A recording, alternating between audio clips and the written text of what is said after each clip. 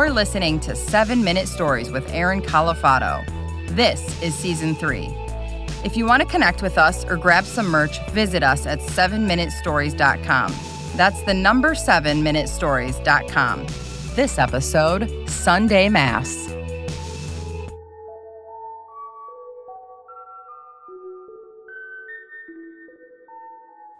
So I'm standing in a church in front of a man whose work you're probably familiar with. He's written books about Hollywood, Monica Lewinsky. He's responsible for the screenplays of the movies Flashdance, Jagged Edge, Basic Instinct, Showgirls. And he's about to say something that's going to make me cry. But before we get to that, let me tell you how I got into this situation. My grandmother called and asked Corey and I to attend Sunday Mass with her. She said that the Mass was going to honor the memory of my Grandpa Joe. Now, I've told a lot of 7-minute stories about my grandfather, and even though he passed away several years ago, I still feel like he's with me to this day. But it was Sunday morning, and I was exhausted. But Corey really was the one that nudged me and pushed us to go to this service. So we drive the 45 minutes to the other county.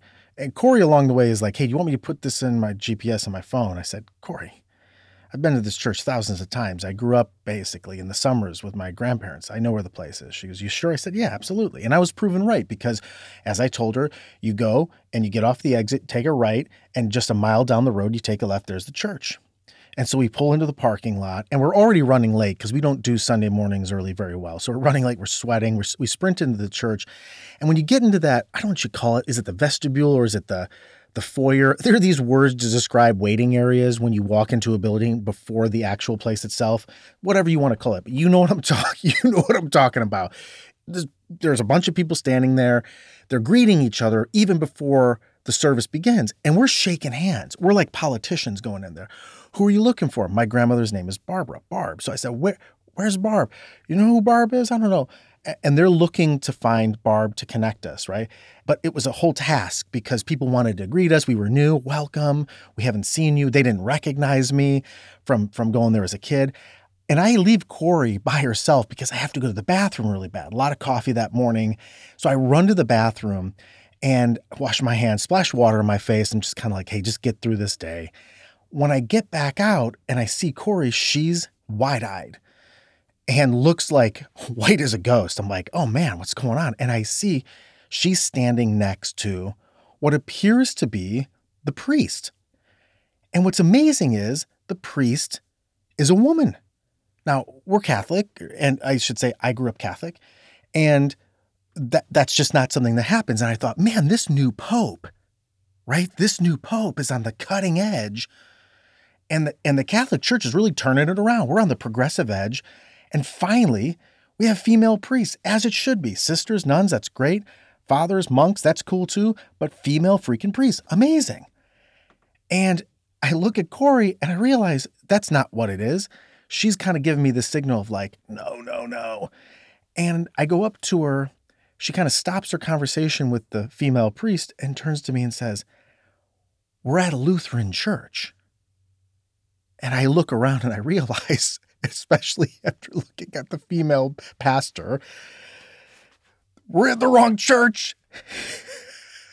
And I start laughing. When the funny thing is, I actually could feel my grandfather cracking up with me simultaneously.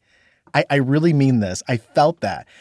And so we weren't in the laughing mood because we had to get out of this situation. People were trying to bring us into the service. We couldn't give an explanation. We couldn't give a story. The only thing we could think to do was run. Corey and I, with no announcement, no other words spoken, looked at each other and sprinted out like Bonnie and Clyde of the church. And we run to our car. We're already even more late. We drive. And of course, down the road, like half a mile to the left, is the actual Catholic church. Corey and I run into the church. My grandmother's standing in the vestibule. She's so relieved to see us. And she goes, you guys are running late. I said, Grandma, you won't believe what happened. And we start laughing. I said, we went to the wrong church. We almost went to a different service. She goes, I can't believe it. Your grandfather would think this is hilarious. We hug each other. She goes, hurry up. We're going to be late. So we go in, sit in the pews. Mass starts. And just as I'm about to start praying, my grandmother goes, "Hey," and she points to this gentleman in front of her, and she goes, "That's Joe. He's such a sweet man." And I'm thinking, oh man, my grandfather's name is Joe. I'm like, oh, Grandma. And before I could say anything, she goes, "No, that's Joe Eszterhas." I'm like, "Joe Eszterhas? That sounded familiar." She said, "He's done a lot of movies in Hollywood. He did Basic Instinct." She goes, "Have you ever seen Showgirls?" And I said, "Grandma, I don't think I want to talk to you about this, but yes, I have. I'm familiar with his work." And I thought, this is so bizarre. But she said, yeah, he's an Ohio guy and had this life in Hollywood and has been a writer and a screenwriter and has come back to his hometown and is a very faithful Catholic. And he's a really key, important member of our church. And he turned around, he smiles at us, and we kind of wave, "Hey, how you doing? How you doing?" There's this really surreal moment that the guy who wrote Flashdance is sitting right in front of me as we're about to attend this mass. And so the mass starts, goes on, everything's great. And the priest, the male priest at the Catholic Church, says my grandfather's name and says, "This mass is in honor of Joe." And when I looked over at my grandmother in that moment, I saw her eyes well up with tears. And she reached over and she grabbed my hand. And I thought about it, and I looked over at Corey and I thought about it. I was like, I'm so glad Corey made me come to this, because it was clear that my grandmother had been waiting all month just for that moment, just for them to say my grandfather's name, to resurrect him, if you will, in this very moment, to keep him alive in this moment of the living.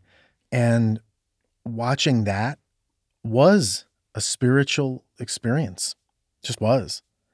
But it even got more interesting, because right after this moment during the piece where everyone's greeting each other, Joe Eszterhas turns around, looks at me and Corey and my grandmother, and gives us a very familiar smile. It was almost haunting.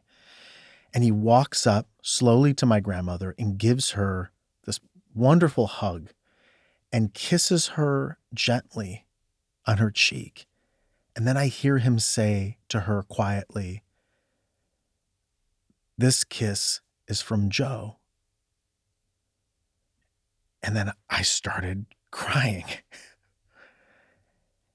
Kind of wiped the tear from my eye, and I peered in and kind of looked at him.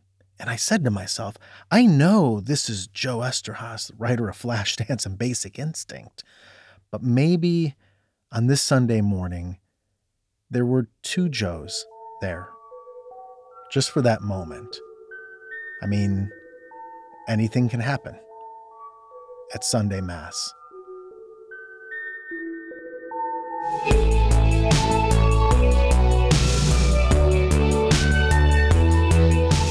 7 Minute Stories is created and performed by Aaron Califato. Our senior audio engineer is Ken Wendt. Our resident artist is Pete Whitehead. Original music by TJ Duke. If you or your company needs help starting a podcast, Aaron and Ken's company, Valley View, does just that. Reach out to them at valleyview.fm.